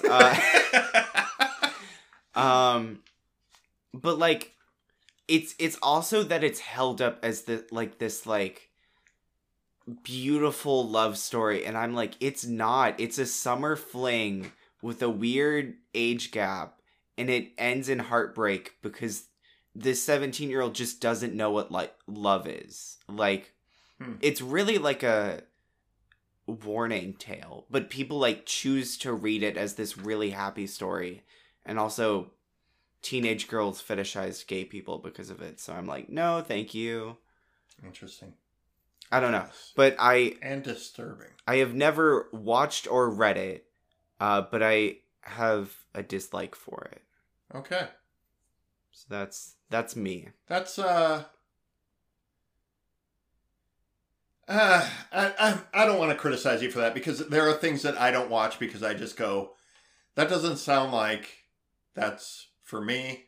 Mm-hmm. I try not to intensely hate things, but there are things where I'm just like, not interested, and I just move along. I might watch it one day just to like analyze, like. But I do get irritated when people take those things and put them on a pedestal, and they just sound like problematic as shit. Yeah. You know, like... Like, okay, you think the romance and... I forgot the name of the movie. Cut that out. Yeah, got it. Do you think people put that movie on a pedestal because it's a gay romance and it's about like virtue signaling? Like, I love this movie. Or do you just think that... No, I think a lot of gay people like that movie. Do you think there's a shortage of gay entertainment and it's just sort of like clinging? You know how like country music is terrible, but there's only so little of it that country music fans like all have to clamor to whatever comes on the radio. Right. That is a thing, but there's like there's a shortage of gay romance movies, but there's a lot of books, and there are so many better books that could have like become popular and been adapted, and you guys picked the wrong one. The wrong one.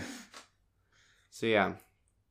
You guys need your own movie studio is what you need. I would love that, to be honest. Yeah. The Hays, you could play around with the Hays code. The Gays code. Yes! There's something there. Come on, Hollywood. Anyway. We're going to close it out there. Oh, I did have one more question for you about this movie. Oh, are we still... You're still on about that? Yeah. We're balancing it out here. Would you... does this make you curious to watch any other Quentin Tarantino movies?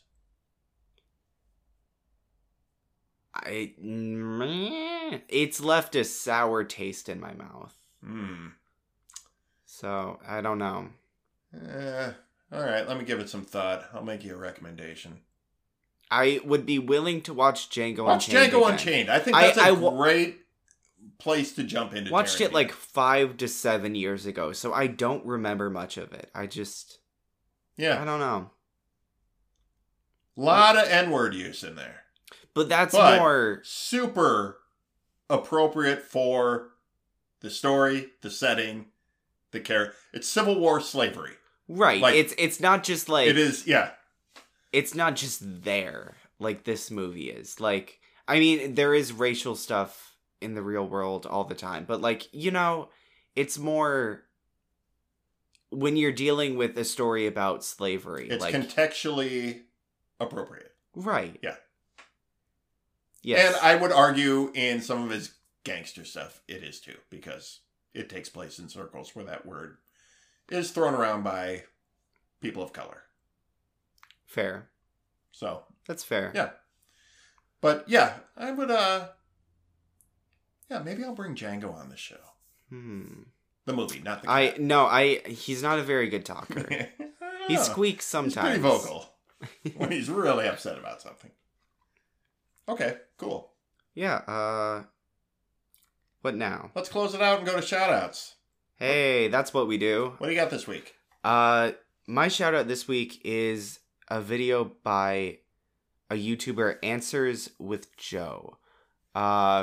He really talks about just random stuff, but most of his videos are like science or space related. And this one in particular is about scientifically accurate movies. It's a list of like the most scientifically accurate movies. Okay. And it's interesting because they're not all good movies. Yeah. Which is kind of the thing is like, I love accuracy, because I don't want to learn something from a movie and think it's real science and then like find out, oh no, that's totally fabricated. But also it doesn't make a movie good. Like I learned through this video actually that Carl Sagan, who's a famous scientist, wrote a movie about aliens. Yeah, Contact. Yeah. He wrote a book. He wrote a book, yes. But he also worked on the movie. Did he work on the movie before he died? Yeah. Oh, I didn't know that. It came out, like, it was in production before he died. Okay, yeah. But, like, I read reviews of it, and people do not like that movie. It's not a great movie, yeah. Right, but the science in it is, like, to a T. Right. And it's very heavy in science. So, like, it's on that list, but it's not on a list of good movies. Probably. I haven't seen it in a long time, and I know there is an audience for that movie. And it's not just like science nerds. There are people who legit like that movie. Okay. But I have been curious about revisiting it. It's Jodie Foster. It's Matthew McConaughey. Mm-hmm. It's good acting. It's Robert Zemeckis made it. And I knew Sagan had wrote the book. I didn't know he was involved with the movie at all. Right. But on that list is also, it's a bunch of movies, but Interstellar, The Martian, Arrival, which is one of my favorite movies. Arrival's so good. So good. And some lesser known ones. So it's interesting. Check it out. And Arrival, Interstellar, The Martian, all very good movies.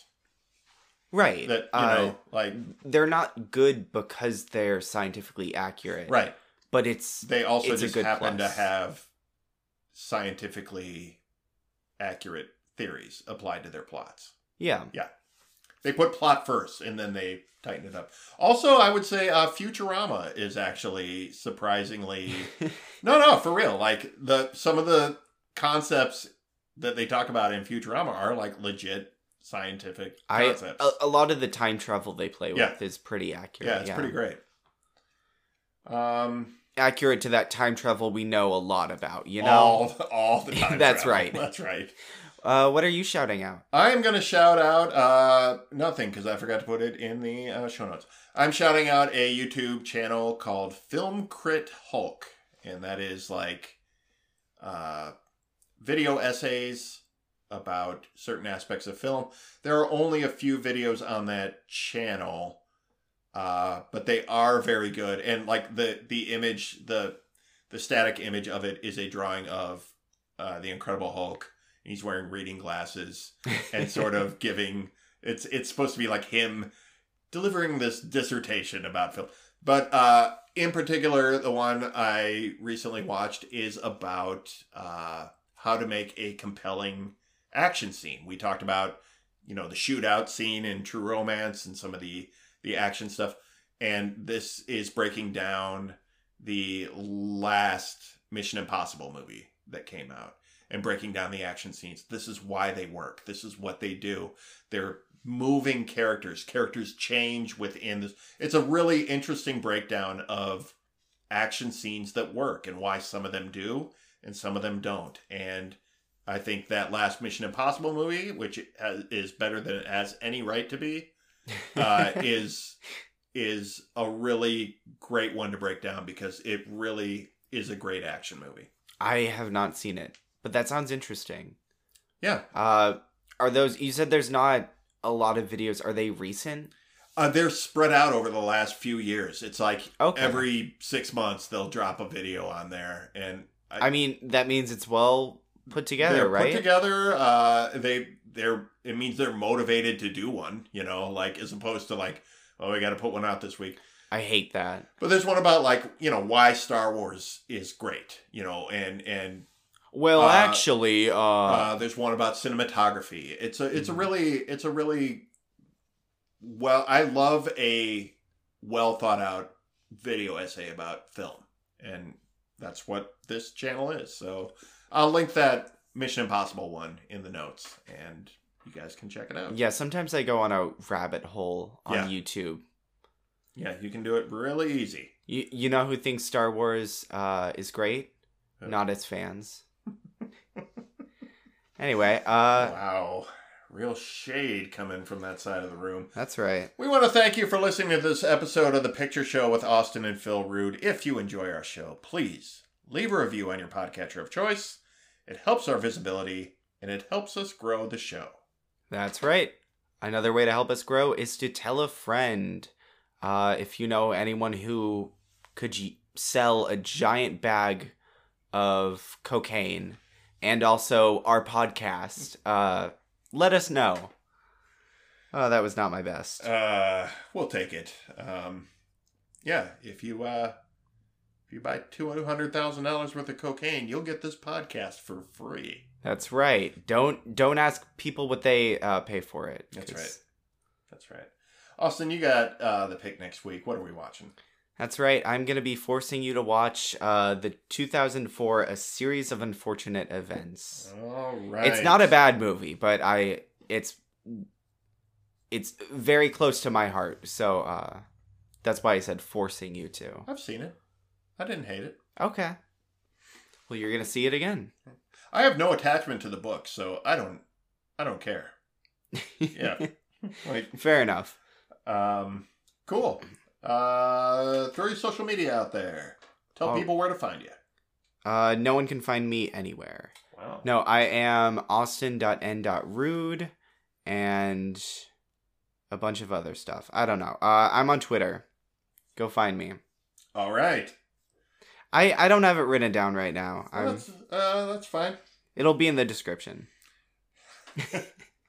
I am at philrude.com. You can see all of our episode notes there, get links to our YouTube videos, and you can get links to all my social media. Aus, you want to read the credits? Yep. We did everything ourselves. Well, there you have it. I'll see you next time on The Picture Show. See ya.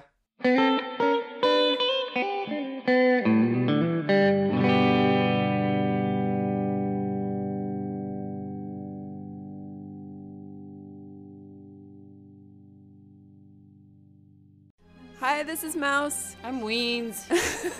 We have the Mouse and Weens podcast. I'm the mom that lives in suburbia with 3 kids. I'm Balone. She's the hot Hollywood Cat lady. And we have a fun podcast where we talk about life, love, and Loneliness. pubic hair. Come on. Sorry. We hope you come take a listen to us. We're on all the platforms, and we will see you soon. I have PMS. Hey, this is Kate. I'm a forensic psychologist and crisis clinician, and I collect stories. Everything from true crime to trauma to parenthood. There's a lot more in common between depression and sociopathy, or between serial killers and podcasters, than you might think. Are you sure you really want to know? This is Ignorance Was Bliss at iwbpodcast.com and IWB Podcast on social media.